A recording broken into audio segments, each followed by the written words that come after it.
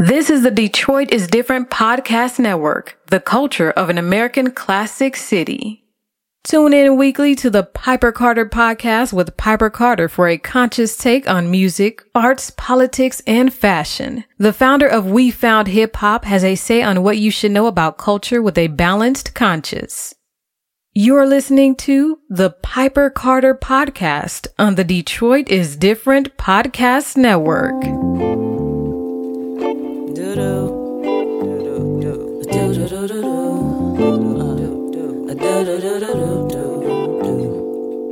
Yeah. I've been so entwined, I'm going out of my mind, looking for my shine, forgot to use my shine. It took me some time to get into the design, it might take some time, but now I'm just right. Hey yo, wake up in the morning, do my makeup. Every other hustle for the cake up. Back and forth, I'm struggling to stay up. Seeing all my homies pass me by and I'm like, wait up. But life is for the living and this game is for the players. Time to take a leap, spread wings, catch some air. Cause who said life is fair? Had my struggles with despair, had to step up out the shadows, leave it there. Where, when, and why only meant that I decide. That's right. Said I've been so entwined, I'm going out of my mind. Looking for my shine, forgot to use my shine. It took me some time to get into the design, it might take some time, but now I'm just right. So with a fine-tooth comb, I had to pick it, whip it, smack it up, flip it, strip it, right down to that primitive shit. Only can feed when I'm killing it, that's as real as it gets. If it's about me, then I'd probably succeed. But the seeds need more than ever before. So I tighten up my laces just to show them the score. I'ma at least pull board, since my number is 4. Was a poor little rich girl, but this world will either make or break you. And since I know I'm capable, I'ma put my cape on and save a few of those on some unbeknown. Set a goal and smash. Put some money in some hands of my own. If they ask, I'm just making it known. I said, I've been so entwined, I'm going out of my mind. Looking for my shine, forgot to use my shine. It took me some time to get into the design, it might take some time, but now I'm just right. For all my people feeling like we go too hard to work a day job, stay sharp. No need to play God, it's yours. Make your mark. Hey. For all my people feeling like we go too hard to work a day job, stay sharp. No need to play God, it's yours. Make a mark. Hey. For all my people feeling like we go too hard to work a day job, stay sharp.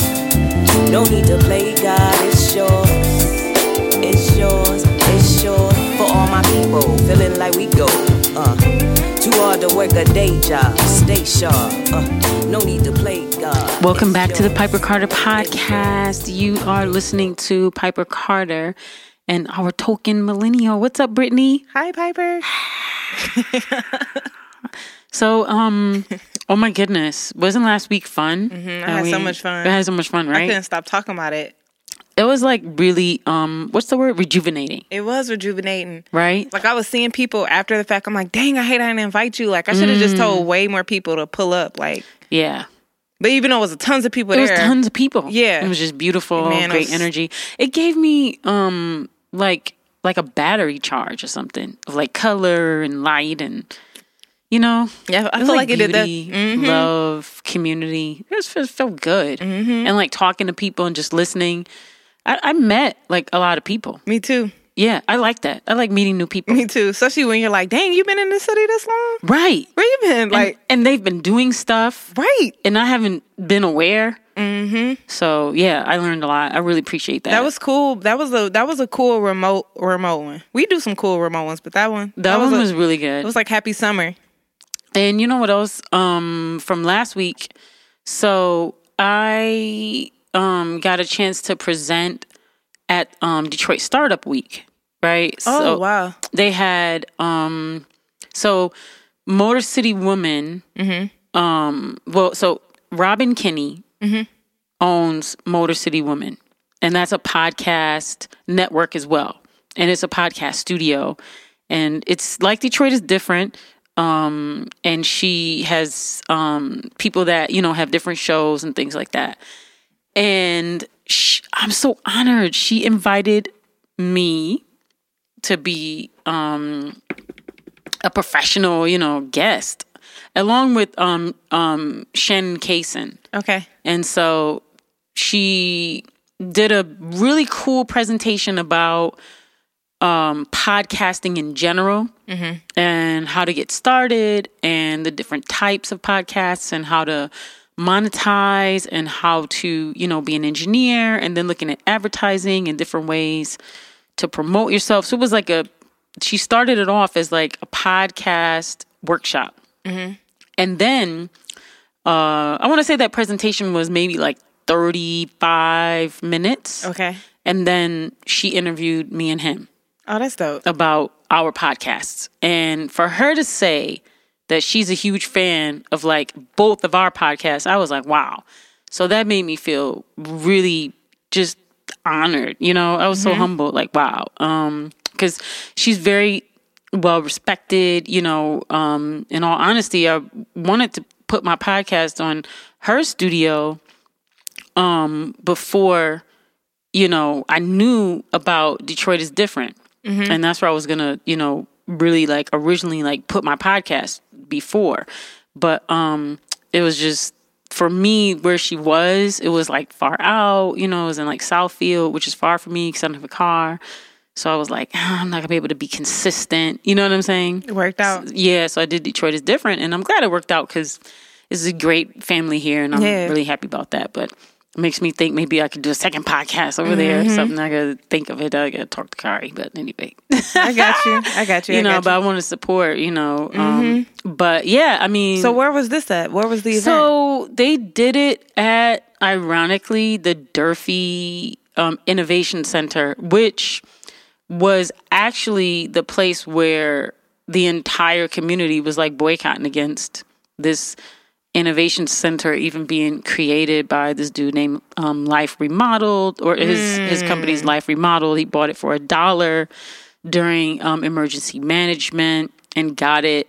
I'm not going to say illegally, but let's just say morally questionably towards the end of you know, the emergency management, and he got it for $1. And it's the school and the community said they did not want him to get this because they really needed it. You know, they needed the school for the community. And they ended up moving the elementary, middle, and high school into the same building. And it was just all this stuff. So they fought and lost. And now it's a co-working, it's a gentrified co-working space, event space, you know, it's all that.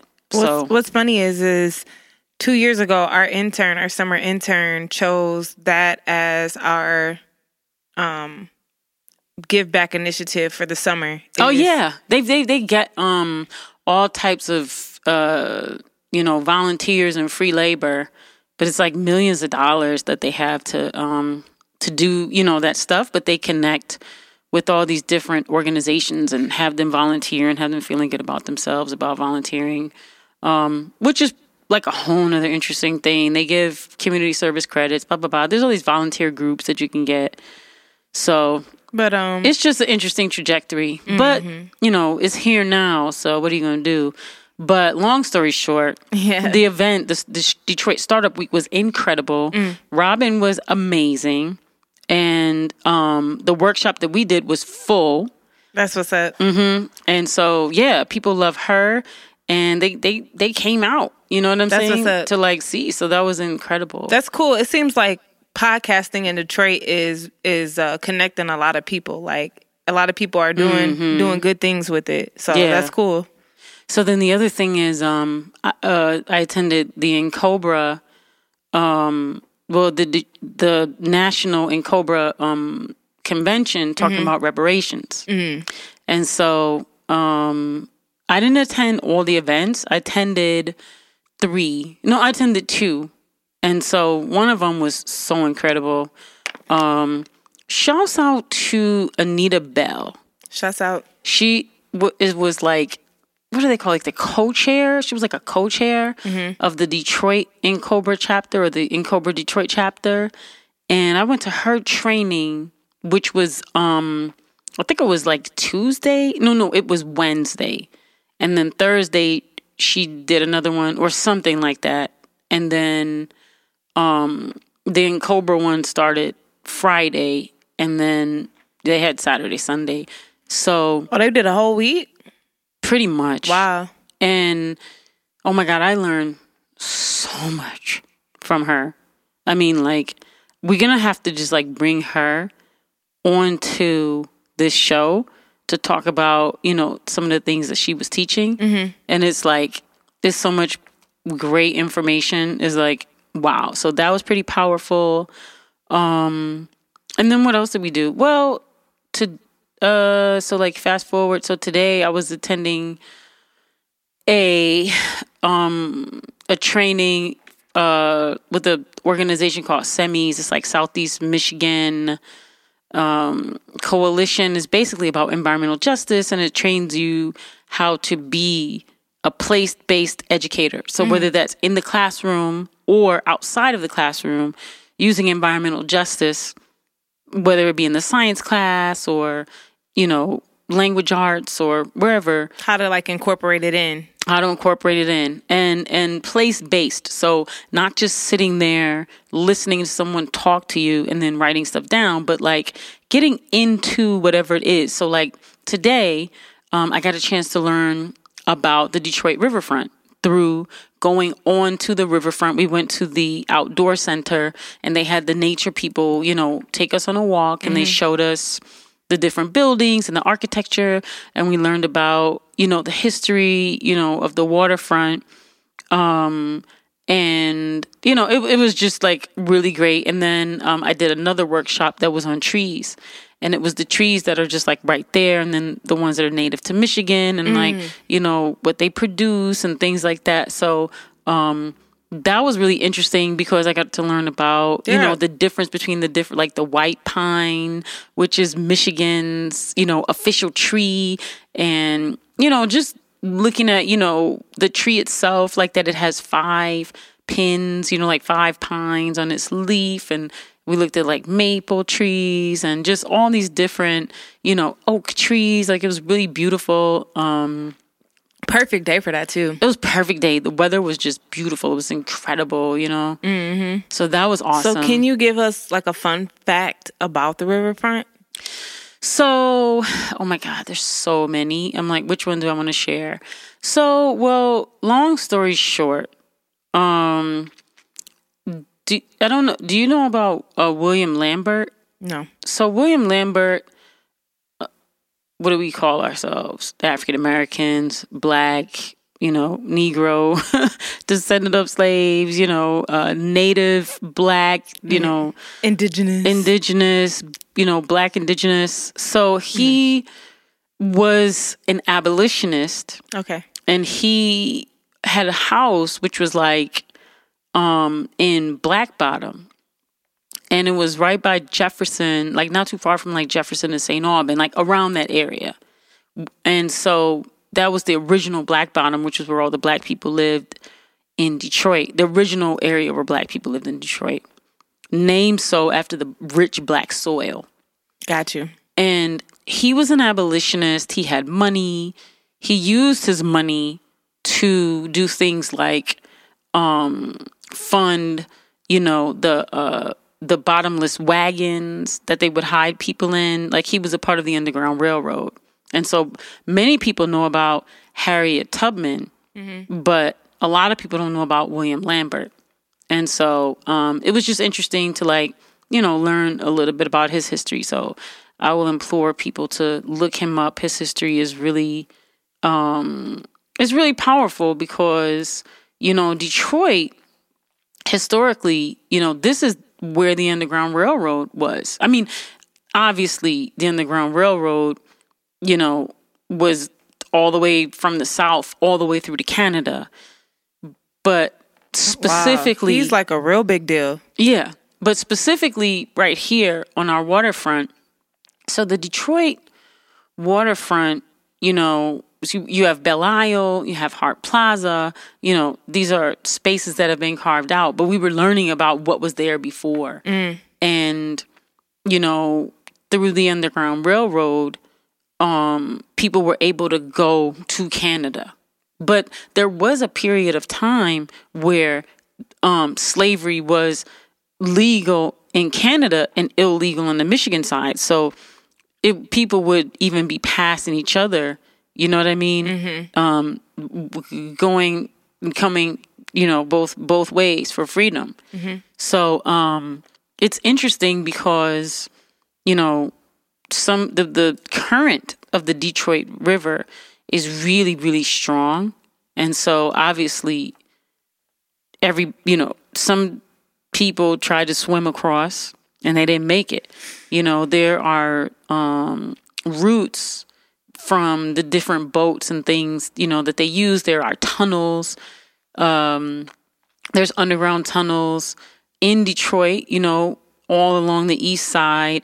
I've heard. The Purple Gang used to, during Prohibition, get the Canadian Club, the whiskey or whatever from Canada and bring it through, those same routes. Interesting. But basically through the Underground Railroad, that was a very often traveled pathway to go back and forth. And so it's just really interesting, being here in Detroit and learning the history of that water, and really just thinking about that in particular, those stories in particular, because when we think about Detroit, oftentimes we think of Motown or we think of the automobile, but Detroit was very significant in blacks becoming free. That's real. The last place, right? And think of all the abolitionists that were here. Detroit had its own brand of slavery. There were enslaved Native Americans. The French were here. Cadillac was here enslaving people. The British came. So, it's just so many stories that are just all the way down there. And unfortunately, Detroit is a city that never respected or preserved its historic buildings. And so we have very few original buildings in Detroit. There's a few, but we have very few. And so most of what Detroit has is stories, because they've torn down many of the historic buildings. If you go to a place like Philly, you can see that bell. Boston. The bell has a crack in it. You can feel the antiquity of the bell. It's haunting and frightening, but I'm saying you can feel the dark. They've kept the energy from that thing, and it's been there like, woo. Like when I told you I went to Brazil, we went to different communities. We visited the different communities. One community, when we were coming back from visiting the Quilombo, we had gone on a boat. We were staying in Maranhão, which is in the Northeast, the Northeast is the blackest part of Brazil. That's when you start going up towards Bahia and all that. But in Maranhão, you take a ferry, and the ferry takes you into the Amazon. So when we went into the Amazon to visit the Quilombo, on our way, we stopped at one of the towns, and the town was a major slave port. And we didn't stop there per se on the way to the Amazon. We stopped on the way back. So on our way back, going back to our hotel, we took the ferry from the Amazon. Then we got to this, I'm going to call it slave port town. It was off the beach. The beach was incredibly amazing, beautiful, peaceful, serene. The bluest, most beautiful water. Palm trees was just gorgeous and just just paradise. And then as soon as you come onto the shore, immediately is a prison. And the prison is from the 1700s. So the prison is like right on the beach. I have pictures of it. It's really haunting. I remember you showing me like y'all pulling up and like you can like it was like if it was in a movie you could hear like violin strings being pulled. Right? Yeah. It was like eerie like that. You could feel it. Yeah, you could feel it through the photos. Yeah. Like when I went there, I was like, ooh, it was a bit much. Yeah, it was. And they had like slave caves there. They had the big churches where they had been persecuting people. They had the whipping post. They had the prison, and you could just see like, you know, and all the bars and the bricks and the stones and just everything had that feeling from like the 1600s, 1700s. And it felt like you had stepped into a portal. It was like you went through back in time, and you were just, I don't know if you ever saw the movie Sankofa. My mom just asked me that. No. Well, long story short. I saw Serafina, but she said Sankofa was even more like, wow. Yeah, Sankofa was, in short, a young woman who goes, you know, to like the Goree Islands to discover herself. And in that, you know, she experiences all the haunting because that was the very last place where the enslaved, where the Africans would become enslaved, and the ship would pick them up from there. So many people killed themselves there. Many atrocities took place right there, and like so many people go there and like lose their mind. And the film is a dramatized version of that. Gotcha. And so it's like her traveling like through time travel, but you get that kind of feeling on this particular piece of land, and it's really strange because you get the dichotomy of these palm trees and this beautiful beach, which when you think of water, you think of like freedom, you know, and paradise. You think of just being free on the beach, but it's like, it's right there, and the prison's there, and the prison's been there forever and ever and ever. You can just feel the horrors that happened right there. And you can feel it, you know, there's the church, the stones are like really old from the 1600s, 1700s. And it was just like really like, you could feel the cobblestone streets. It was just like, whoa. Energy is interesting. You know how people be like, if these walls could talk, if that water could talk, like. If that water could talk. Man, like. So Detroit has that. Detroit is actually an energy center. And so there's, you know, when we talk about like elements of like water, metal, air, you know, this kind of thing. If you go to the waterfront of Detroit, there's a metal, I'm going to call it like a Stargate. I think they even call it the Stargate, but it's like a big ring. And, you know, there's also what was a fountain. It's like a silver fountain. Used to be water shooting up from there, but they don't, you know, put the water there anymore. There's a statue. It's called something Freedom. I have to look it up, but it's of people or a family or a group of people that are looking over towards Canada, and they're going to they made it through the Underground Railroad to the edge of the water, and they're waiting on their boat to take them over to Canada to freedom. There's a twin statue on the opposite side, on the Canadian side. I never knew that. It's the same people, but I think either like one person's missing or something to show like who the people didn't make it. Something like that. But it's really interesting. That's like right there where they park, like not park, but they dock, what is that boat? The Princess or something? The Princess.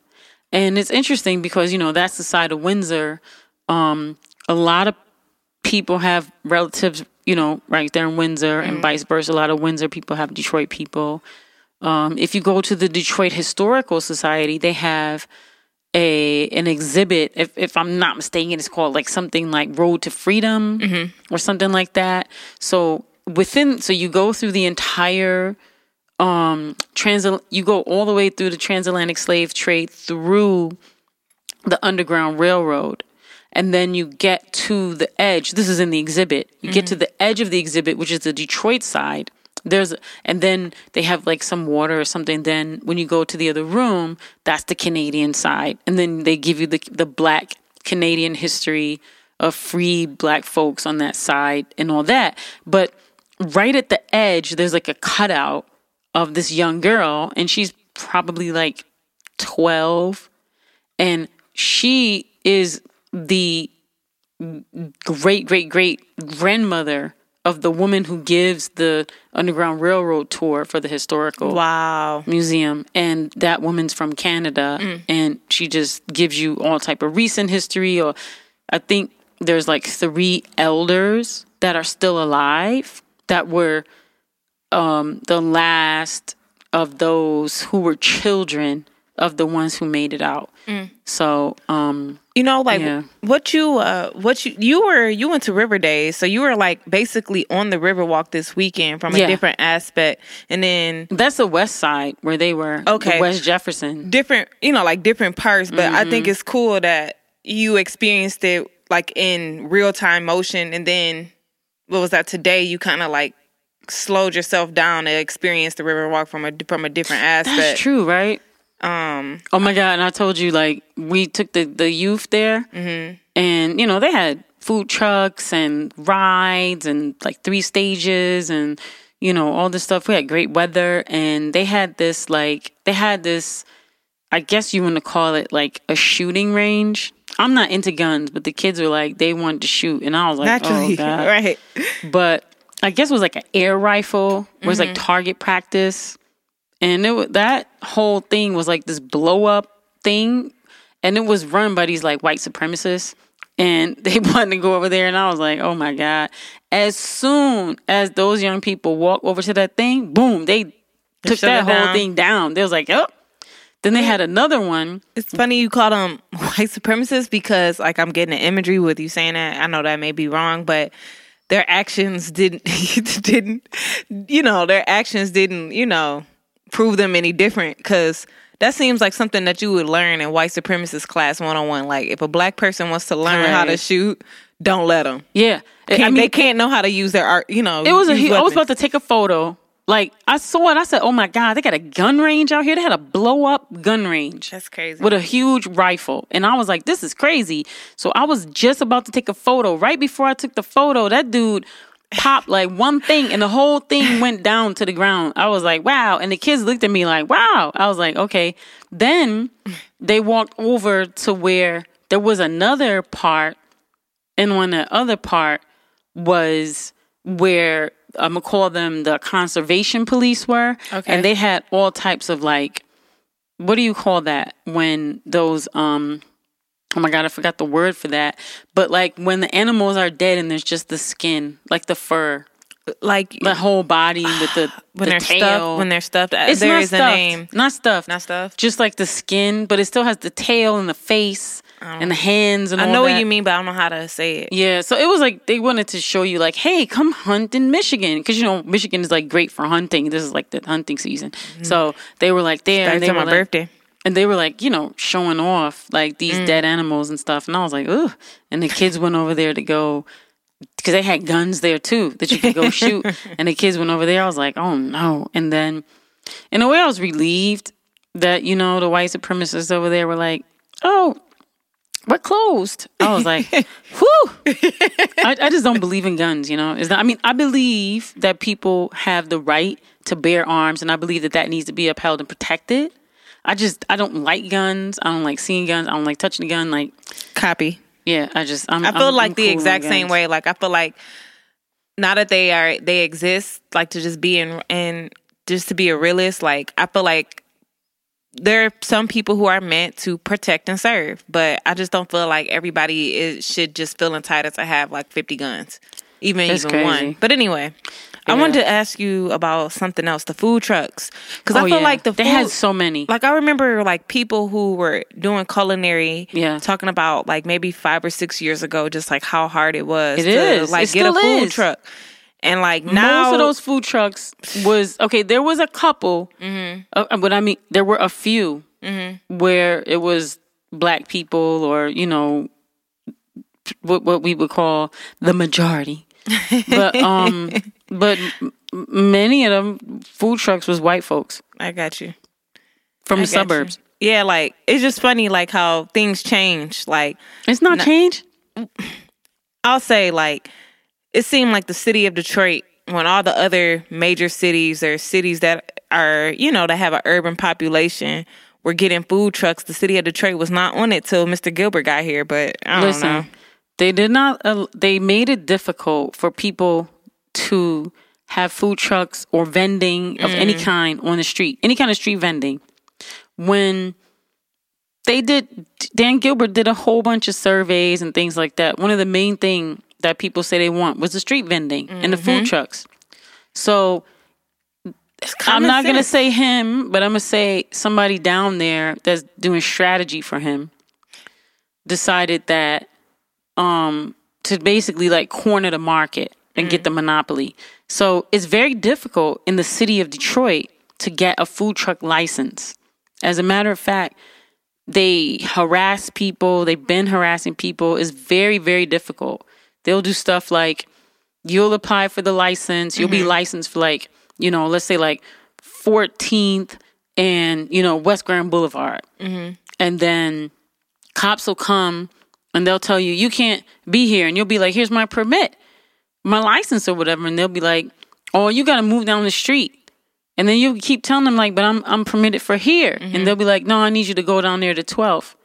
They'll force you to go down to 12th. And as soon as you go down to 12th, they write you a ticket. Oh my God. Say you was serving and selling food when you didn't have a license. So they was doing stuff like that to people. And, you know, just making it difficult to apply. Make the process was just terrible. The application was just confusing and it was very expensive. So what the folks down at Gilbertville did was work with the city, streamline the process, but it's kind of like redlining. So you have to qualify in order to be able to get the license and the permit. I'm with you. And so obviously if you don't meet all the quote unquote requirements now, which ironically people in Detroit can't meet. So all of the food trucks that are in Detroit are from the people in the suburbs. Clarkston, Walled Lake, probably. Everywhere. Yeah, from all over. All over. And it's really, really difficult to be from the city of Detroit and have a food truck. And as a matter of fact, it's even more difficult to have a food truck outside of downtown. It's more difficult to have a food truck that's not at an event that's sanctioned by well, I don't want to say sanctioned, but that's produced. I know what you mean. By the city or by the people at Gilbertville. I got you. And it's pretty much, you know, people would probably beg to differ, but it's pretty much people are being blocked.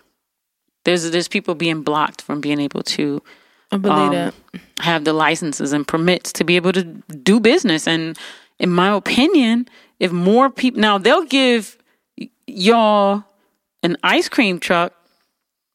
That's why you see all the ice cream trucks in the hood, the raggedy ice cream trucks.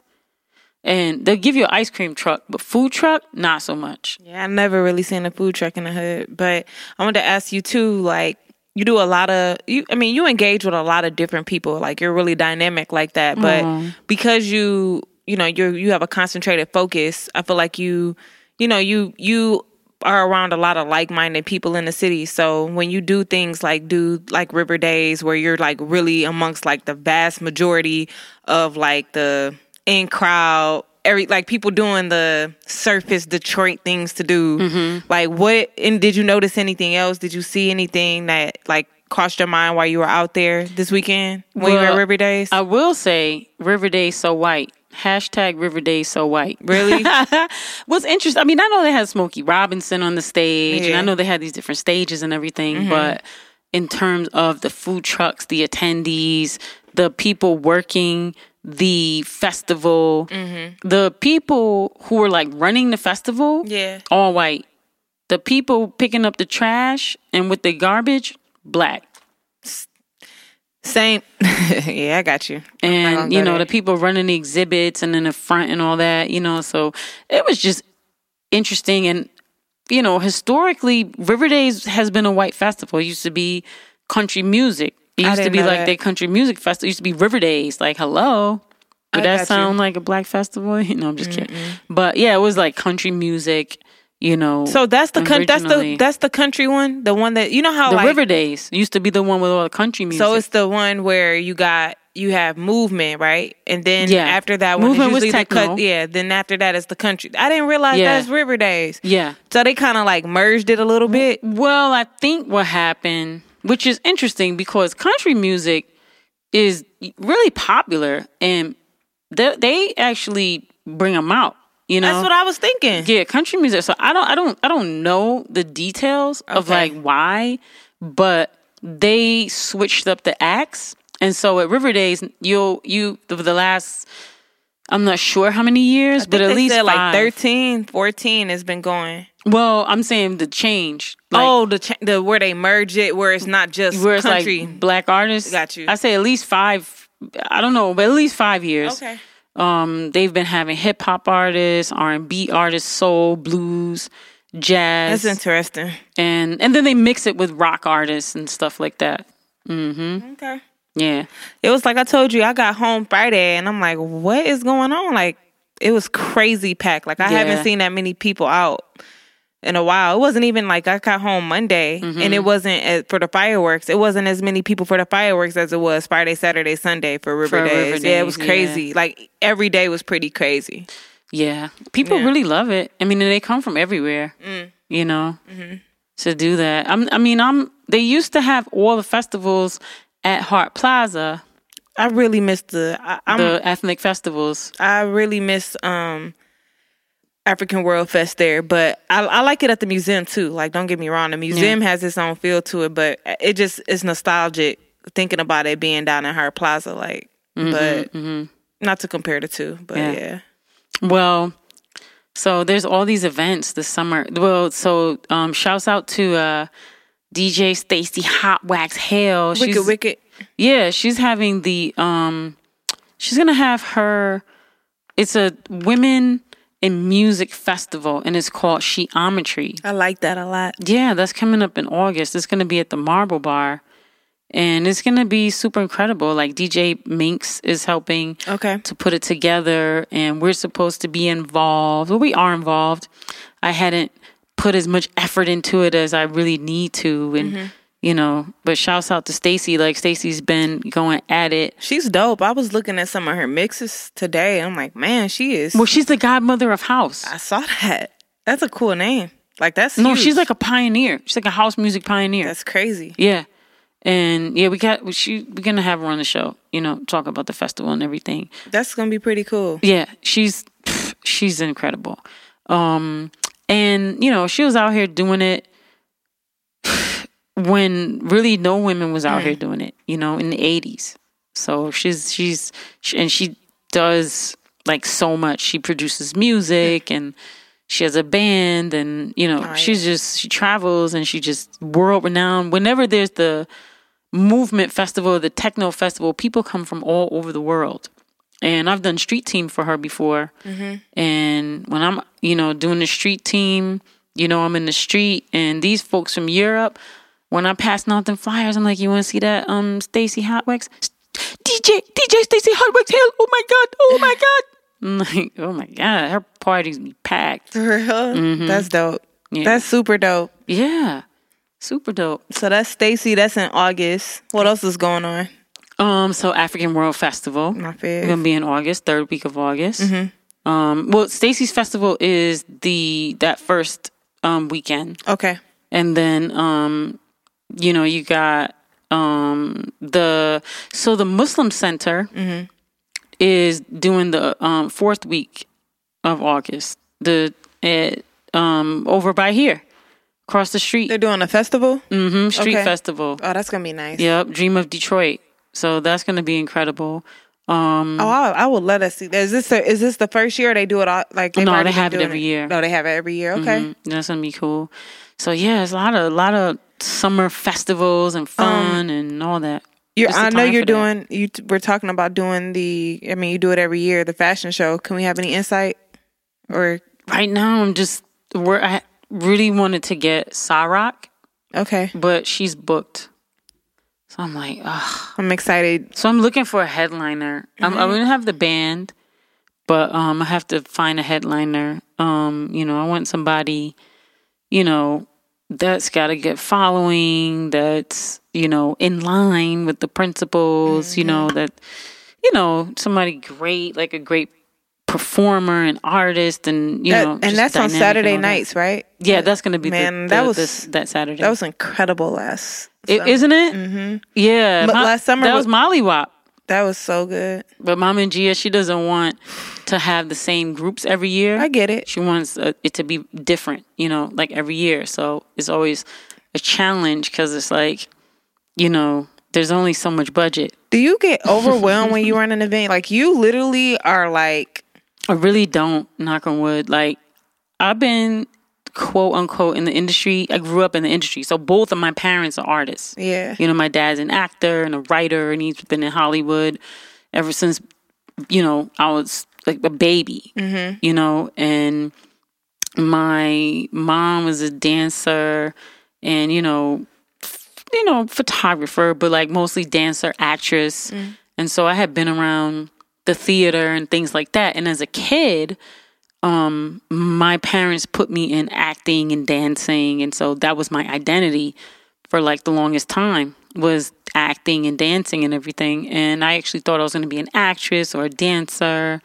So I was in that world. And so I was used to being, in theater, right? Mm-hmm. Or, around artists, rehearsals, backstage. And then I was telling you, I was in that summer program. Oh, yeah. The one for the Coleman A. Young. Coleman A. Young. Yeah. And, we were taught by all the Motown and professional artists in the city how to be professional artists. And we were just around. It was like, I don't know if you ever seen the movie or the TV show Fame, but it was like that. I watch Fame, yeah. Yeah, so it was like just being around art. It was like being in the industry, Yeah. As a kid, it was a local industry.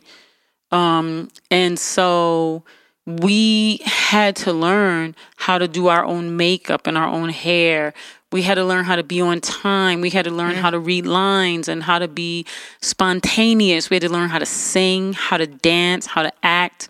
We had to learn how to be photographed and be photogenic. We had to learn some business. We had to learn just, how to go on like what you would call like a go-see or audition. What's that, go-see? Well, go-see is for modeling. Audition is for acting. Right. So with the go-see, you have your headshots, and it's, what does a professional headshot look like with your name and everything. And you go and you take the pictures with you to the casting, to the photographer, to the casting agent, to the gig, and they decide whether or not, they want to work with you. So when you get there, they'll have you walk, or they'll have you turn, or they'll have you pose, or they take some pictures of you.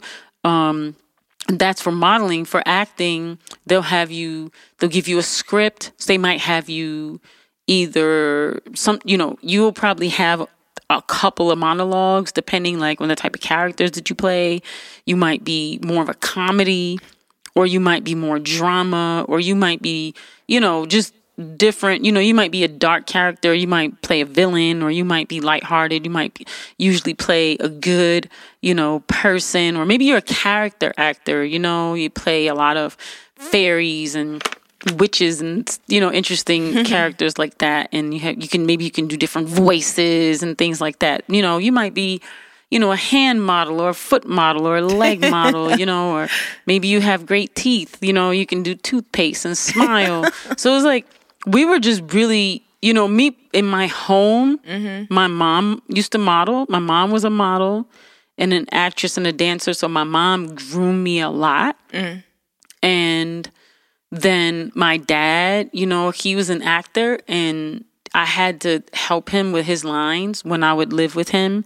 And so that groomed me a lot. And then I was always auditioning for stuff. I was always in different groups and performing and doing, you know, so that was my life from the time I was born all the way until I think I was probably like, I want to say around 18 when I went to college. Mm-hmm.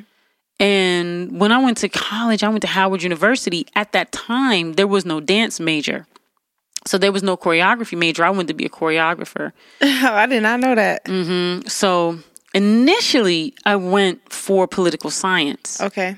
And so I ended up being good at political science because I have a lot of attorneys in my family, mm-hmm. you know, very successful attorneys and very smart attorneys. And so I was like, my family was like, well, you could just go and be an entertainment attorney type of thing, you know, if they don't have that, you know, because it was like, you got to go to Howard. So I was like, okay, cool. So I went and I started going to my classes and I was intrigued by the information. At that time, Marion Barry was the mayor of Washington, D.C. He was going through the whole process of being removed from being mayor. He was being targeted. You know, he admitted to smoking crack and it was just really ugly. But the people really loved him. But he had to go, you know, for obvious reasons. And then, so there was a political race to replace him during the time that I was a freshman. And somehow my political science teacher, I guess because I was very... Well, you see, I have a whole podcast now where I talk about politics and stuff. So I've always been into politics because my family's very, you know, political, social justice, you know, activists, radical, black liberation type. And so, you know, communists and all that kind of stuff. So, you know, I would always be in debate, you know, mm-hmm. and I went to African Standard School and then I had going to public school. So I was used to like debating my teachers, you know, debating my parents. Like that's just the world I came from. Like don't accept information that people give you. Think, use critical thinking and debate, you know. So I would debate my professors and one of my professors was like, you should work on, there's a campaign that's coming up. And it's going to be to replace the mayor. And I had seen the love that Marion Barry had. Like, you could just feel it in the city. He was like the Coleman Young of D.C. Got you. And people did not want to replace him. It was like what happened with Kwame. Like, people were like, yo, I don't care. You know how in Detroit, like, everybody was behind Kwame? Well, many people. Sure. I don't want to say everybody, but a lot of people. He had the support, right? He had a lot of support. He had a lot of support. And so it was the same good reasons, thing. For good reasons. And it was the same exact, imagine that type of situation, mm-hmm. right? And so, you know, they decided he had to go and exit the office. And so they want to replace the office. So they, you know, had the race. And in reality, you know, the city didn't really want anybody. They wanted him. They wanted Marion Barry. But, the candidate that I was asked to work on her campaign, that was Sharon Pratt Kelly, who ended up becoming the mayor. So I ended up being like the campus lead, the Howard University campus lead for her campaign. I had never done that before. I had never, you know, it was my first time. Was there like a lot of people into it at that point? Were you shocked like when you like finally entered that world, like, wow, there are a lot of people doing this? Or were you like, wow, why are there not that many people? Like, what was your... well, D.C. is a very political city in general. It's Chocolate City. That was my first time. Now, Detroit is a political city. Always has been. Yeah. Always had black leadership. D.C. at that time is very gentrified now, but at that time was a black city. It was called Chocolate City. And black leadership and, you know... By it being in Washington, D.C., the people in D.C. just naturally have this understanding about politics, federal politics, local politics. They read the paper. It's a very deeply politically aware and educated city. Okay? Whether it's the street dudes or whatever, everybody reads the paper. Everybody knows what's going on. Everybody works somewhere at something. They know, they see the people in Capitol Hill. They see the people in the White House. They see the people, the judges and all the offices. So they might work in a cafe. They might be a shoe shine guy. They might have sold them the paper. They might, you know, be the barber, cut their hair. You know what I'm saying? So the entire city, there might have been a taxi driver. So the entire city had revolved around politics. And so everyone, and at that time it was, president-wise was Bush 1. Daddy Bush. Yeah. So with that, you know, my professor was like, hey, you know, you should work on this campaign. So I worked on it, and it was a learning experience. I learned a lot about electoral politics. And like when you say electoral politics, like when people always say like, it's not fair, like the electoral college, like who are these invisible people? Like, well, or electoral politics means, see, there's politics, which is like what we taught on this show a lot. Like, what are the political implications of social actions, or like policy and decisions, right? But electoral politics deals directly with elected officials. Got you. Right, and so,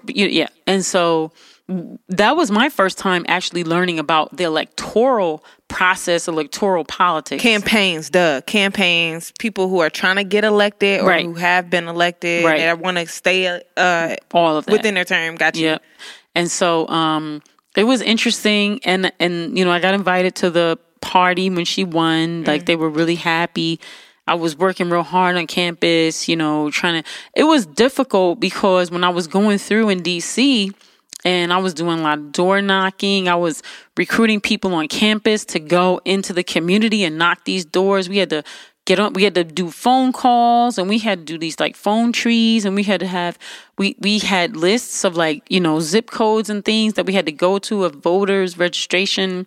We had to register people on campus to vote, so that, you know, what's interesting about DC is it's not a state. It's a district. It's a district, and so. But if it was part of a state, what state would it be a part of? Maryland?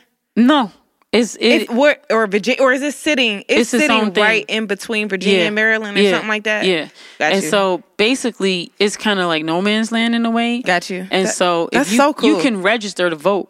So, you know, they wanted me to really register a lot of you know, college people because you could vote. So that was really interesting, you know.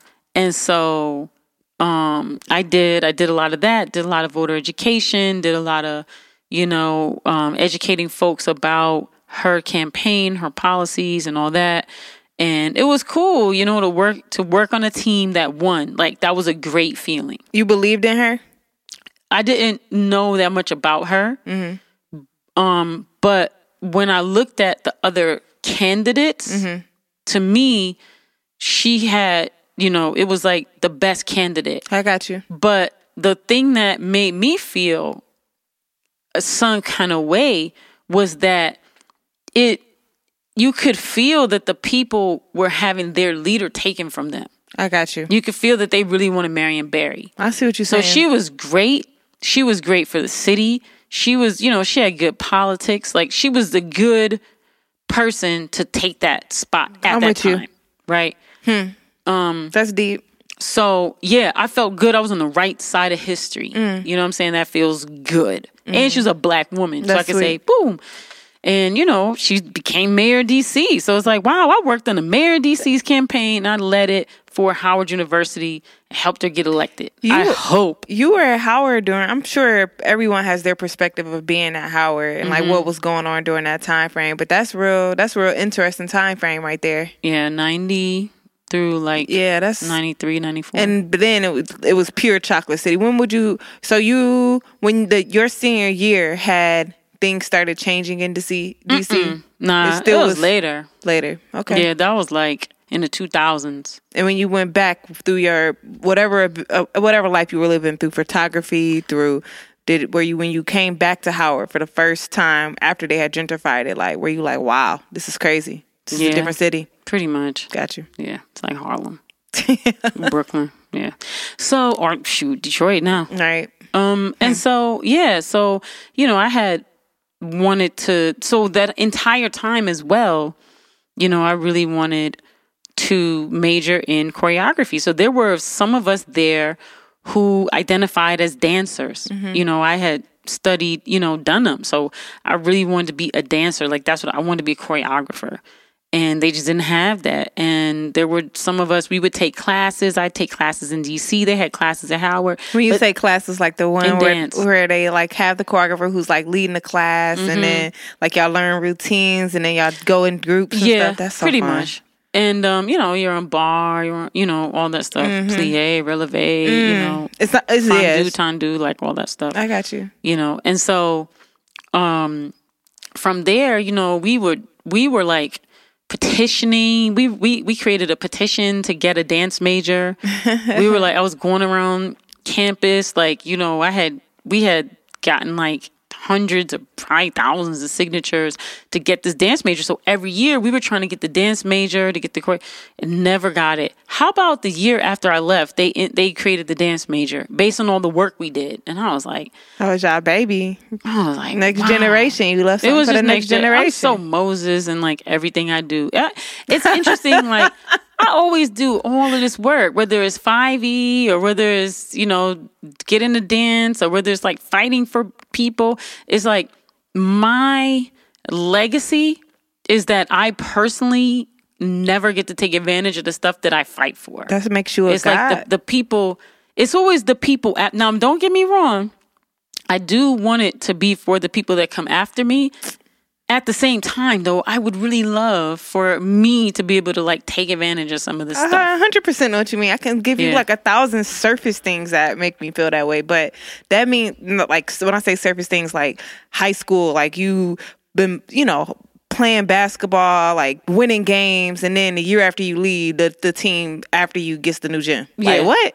Yeah, but at the same, but yours is on like a different level. So on the level that you're on, you putting in the ground pavement. You're hitting the ground pavement. You're doing the work. Like for other people to eat, that like low key makes you like a God. Wow. What a lowercase G. Okay. For all the Christians out there. That's funny. Well, I appreciate that. Yeah, that's real. I mean, yeah, I get it, but it's still such and what's really interesting about that, that is such my legacy. My entire legacy of my life up to this point is always me creating something that other people get the benefit from.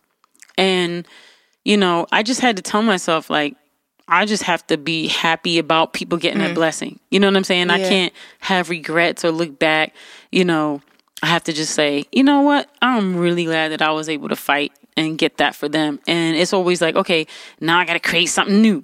You know what I mean? Just like I'm doing, like I'm working on this sustainable fashion magazine. You know what I mean? That's going to be super incredible, It is. It's already incredible, especially like last week when we were at Juneteenth and hearing the young lady, Amber, talk about her doing work with Nike and then telling you she was just thinking about wanting to do a sustainable shoe. Right. You telling her, like, let me know what resources you need. Like, that stuff is, like, those, like, type of artists that who want to do that type of work. That makes me so excited for the magazine. You know what I mean? Because that means you're going to be talking to artists who make that transition. You know what I mean? So that means you get to highlight their process of, doing things the original way, all the way through them becoming more intentional artists. That's dope. And that's usually pretty much most of the things that I create. Even like, women in hip hop, right? Nobody was doing that. Like, I have many, many stories about those struggles. That should be a whole show. But, now it's like, oh, okay, people know it. And it's like, it has a thing, you know what I'm saying? Yeah. And it's, so we doing it. That's why we're going to have a retreat. Yeah. In September at Idlewild. I was excited about that. Man, especially with all the rain that we received April, May, June. Like, Idlewild's about to be so beautiful. It's about to be awesome. Yeah. And I've been also taking this training. It's this economic justice training that I've been taking. It's called EJAM. And basically it's the Economic Justice Alliance of Michigan. Okay. And they train folks in being community organizers in social justice through an economic justice lens, meaning things like working on a campaign about, one fair wage, working on campaigns where, you're looking at the community benefits agreement. So how do these things impact, people through policy? But it's like we have to learn the history of organizing, the history of struggle. We have to learn about the issues. We have to learn different tactics, how to do lots of different community engagement tactics. We learn about capitalism, white supremacy, Black liberation, human rights, the delegation of human rights. Like, we just learn all these tools so that we are centered in justice. You know what I'm saying? Mm-hmm. So, yeah, it's important. Like, the more like I'm just like seeing life, like I'm still seeing, I mean, we all are. We are all growing every single moment of the day, but everything can be broken down and looked at. I think you used the word in so many different lenses. And I think it's important too, because we generalize so much in our life and then we wonder why we have some of the same issues is because we don't take the time to really look at things through from different perspectives, starting with our ancestors. Like that's huge. But so yeah, that's cool. Well, man, we've been talking for an hour already. Can you believe that? I know. Well, you know what? Okay, I'm going to just tell you about these next couple of events. I mean, I'm going to reiterate them, because we're coming up on July and, I want people to know about them. But do you know that next month, I think there's a bunch of different like political conferences that are coming to Detroit, huge ones. No. So you got, well, on the 18th through the 20th, you've got Climate Justice Alliance is doing they're basically going to be talking about the Green New Deal. So it's be like a Green New Deal training. And then you got July 20th to the 24th is going to be the NAACP's National Convention. That's going to be at Cobo. How much is that expensive to do? I'm not sure. You got to go on the website. Right. What is it? NAACPconvention.org. Let me see. And then July 24th to the 26th is going to be something called the People's Convention. Mm-hmm. And that's going to also be at Cobo Arena. And that's presented by the Center for Popular Democracy and Good Jobs Now. Shouts out to Good Jobs Now. Yeah. And you can find that on populardemocracy.org. And just, you go to there, like click on events, and you'll see it's called the People's Convention. It's going to be in Detroit. And then July 30th to the 31st is the Democratic Party's national debate. It's going to be at the Fox Theater. What? Yeah. They got 20 candidates made it, like qualified to debate, but they have 25 candidates, yo.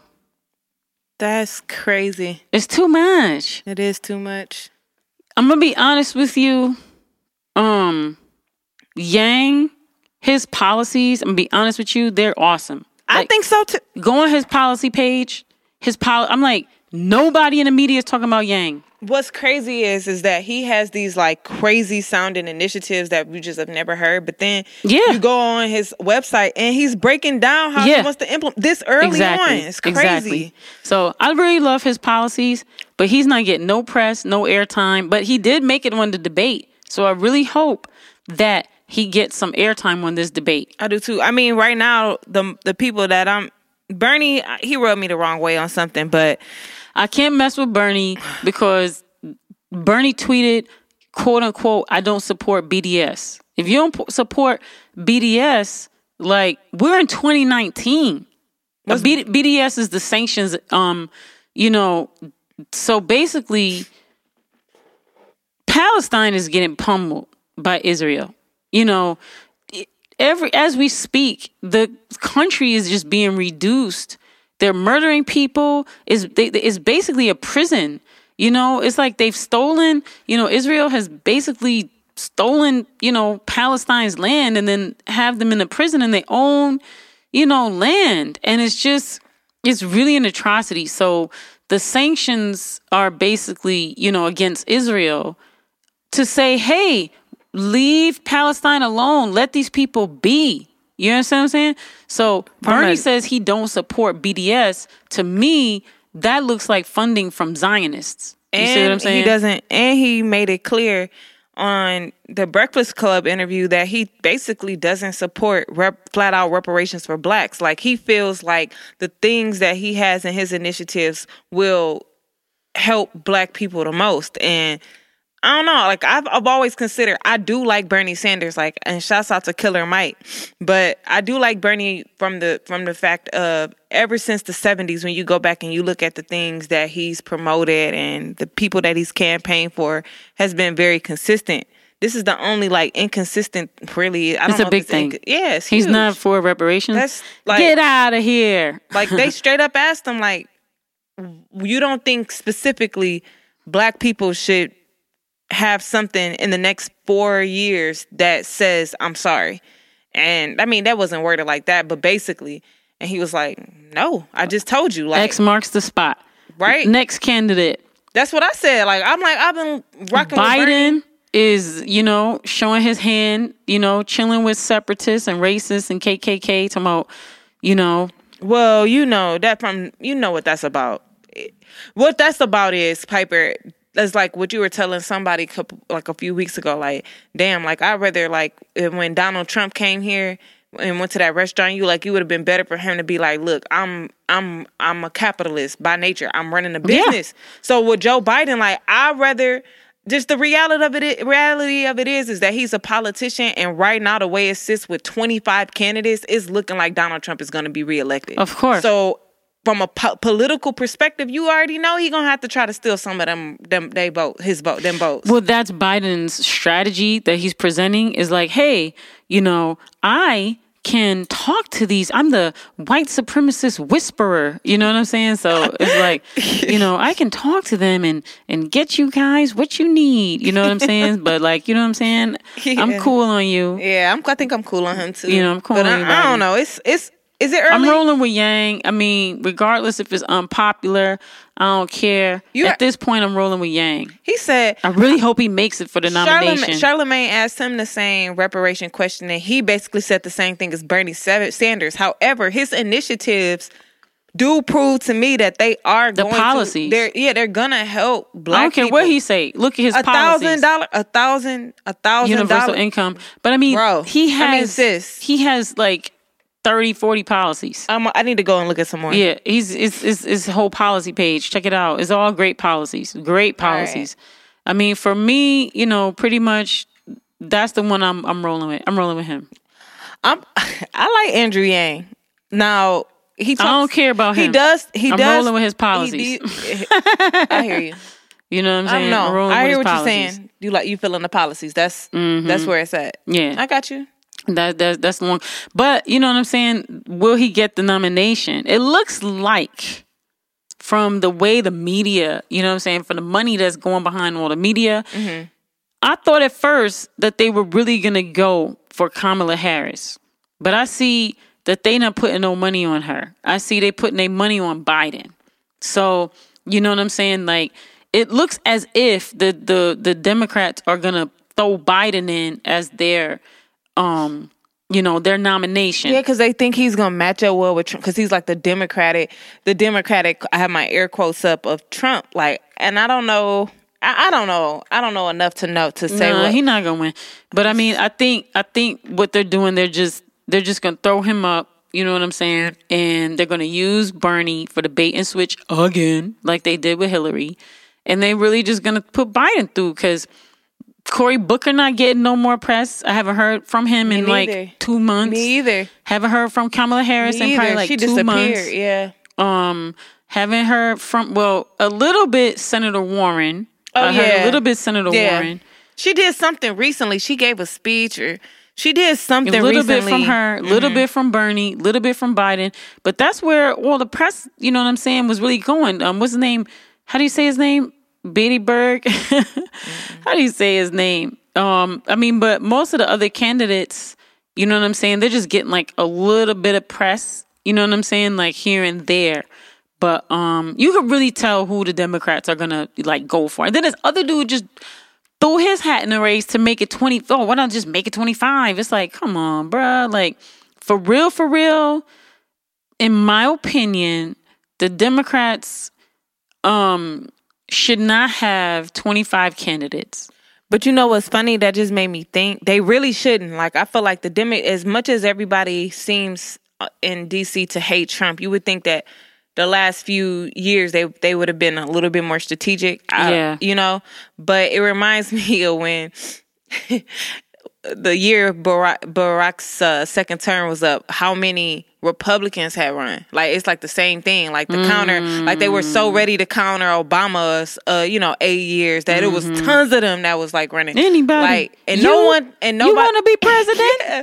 And nobody thought, like, Donald Trump. Like, it was so many of them, and they all thought, like, Donald Trump was just going to, remember that? Like, drop off, and he never, but anyway, that's funny. Well, I just really wish they would have had 2 candidates.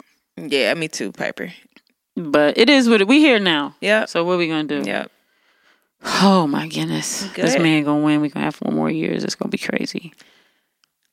Shouts out to you. That was your aunt last episode that was talking about moving to Costa Rica, huh? Yeah, that's sweet. Yeah. I listened to that over the weekend because I remember I wasn't there for that interview, so I was like, man, like that was powerful. Like, hearing her talk about some things. So yeah, she's like, okay, I'm out of here. I mean, they don't have the military. That's crazy. Costa Rica. It's beautiful. Shouts out to her, right? Clean, beach. Cheap fruit.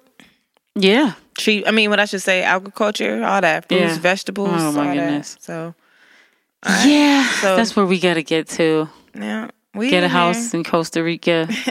I wanted to do Brazil, but my goodness, what they're doing, the dude over there is tripping. The tropical Trump. Yeah. Oh no! I mean, I'll visit. You know what I'm saying? But I wouldn't want to be trapped. Yeah, I gotta get to Brazil. Shouts out to whatever energy is going on in DR. Like, can y'all burn some sage this week for DR, man? Goodness. For real. Like, what is going on? Well, comparatively, in Dominican Republic, people are turning up dead, right, and murdered. In Detroit, Chicago, and Black women are turning up missing and dead in abandoned buildings. Indigenous women are turning up, murdered. I mean, I think it's organ harvesting. You know what I'm saying? I think there's like organ harvesting, just like with the crack.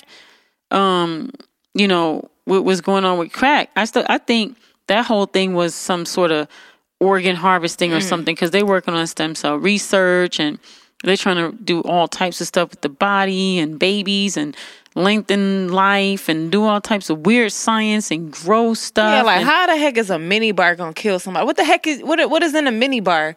Man, they got like bioengineering, labs and like mobile bioengineering labs and like all types of stuff like that, like all over the place. And, pop-up bioengineering labs and stuff like that. So I'll be honest with you. That's just my opinion. I think it's some, I don't have no proof or nothing like that. I know what you mean. Oof. And I'm with you. I believe it too. Mm-hmm. I could see that. Mm-hmm. Yeah. So, well, you ready to wrap? I think I'm ready to wrap. Okay. What's interesting as well, before we go, we're going to have the Detroit is Different podcast festival. Mm-hmm. What's the dates again? The dates on that is October 24th through the 27th, Thursday through Sunday. Okay, and that's coming up. So just want people to know about that. We mostly talked about events, through the summer. It's a lot going on. The summer energy finally kicked in, so it's a lot of festivals. July and August is here. It's here. Yep. So. Oh my goodness, I have so much work to do. Me too. It's hard to even think about. But this has been great. We got this debate coming up. We got to study these politicians, if for no other reason, just to like understand the policies that they're putting forward. Mm-hmm. We got to try to get Anita Bell on here to talk to us about, reparations. I want her to tell you this thing about the 13th, 14th, 15th Amendment. You I need her to break that down. You were like, you're going to crash, and I still almost crashed. Yeah, I want her to come on here and talk about that. I do too. So I'm gonna reach out to her. Okay. And work to get her on here, because that's gonna be incredible. And yeah, so this is gonna be super interesting summer.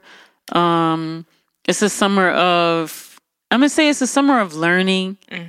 and a summer of connecting, and a summer of appreciation. I'm going to put that in the universe, you know. The summer appreciation, for sure. There's a lot for us to appreciate, especially the knowledge you gain today. Like, I love that kind of stuff. Like, being able to, like, tap into, you know, fix things like water and trees and things that are older than us, you know, that have been around. You know, that's cool. We're working on it, right? Yeah. Yeah.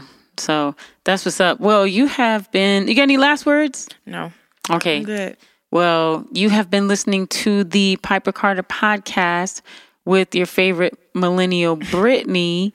And, you know, go on the website, DetroitisDifferent.net, and you can check out all the different ways to listen to the podcast, as well as Apple Podcasts, Google Play, Spotify, Stitcher. And go on to social media and check out Detroit is Different. And check out Piper Carter on social media as well. And we'll see you next week. Peace. Remember to like, share, subscribe, and always listen on Stitcher, Google Play, Apple Store, and Spotify. You're listening to the Detroit is Different podcast network. No doubt, no fear. It's as simple as 7 seconds of stillness. Seek, search, and surrender to the realness of the moment, of every minute. Heaven is right where you are, step in it. Your sanctuary is where we really live. We underestimate and don't give faith enough credit. We give doubt life when we could just dead it. Negative thoughts so ill, we need a medic. The scripts in the minds need a real good edit. A rewrite. Show doubt the door. That is the exit. Breathe, believe. The fear don't feed. The memory of the mistakes you made don't need it. The life you want, see it. See it. Who you wanna be it. No doubt, no fear. Just breathe. No doubt, no fear. Believe. No doubt, no fear. Just breathe. No doubt, no fear. Sometimes we gotta talk to ourselves, yeah? Talk to ourselves for our own mental health, right? We talk to ourselves every single day, yeah. But don't pay attention to what it is we say. Now how to best do it? Be intentional as we go through. See, put you and yourself at the table. Ready and be honest, cause sometimes the self ain't able to believe the unseen. Sometimes yourself ain't kind, yourself can be mean. Sometimes we gotta put our mind in check. Why? Because you deserve respect. No doubt, no fear, just breathe. No doubt, no fear, believe. No doubt, no fear, just breathe. No doubt, no fear, believe. Let go of doubt and fear. Breathing makes us clear. No doubt, no fear. Just breathe. No doubt, no fear. Just breathe. No fear, no doubt, no fear, just breathe. No doubt, no fear, believe.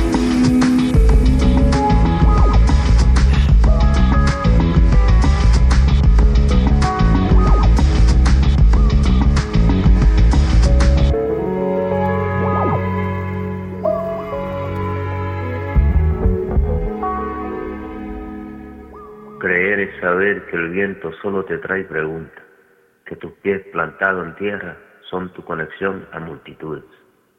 Creer es conocer que el tiempo te trae oportunidades para recibir la belleza que te ofrece el cielo y mar.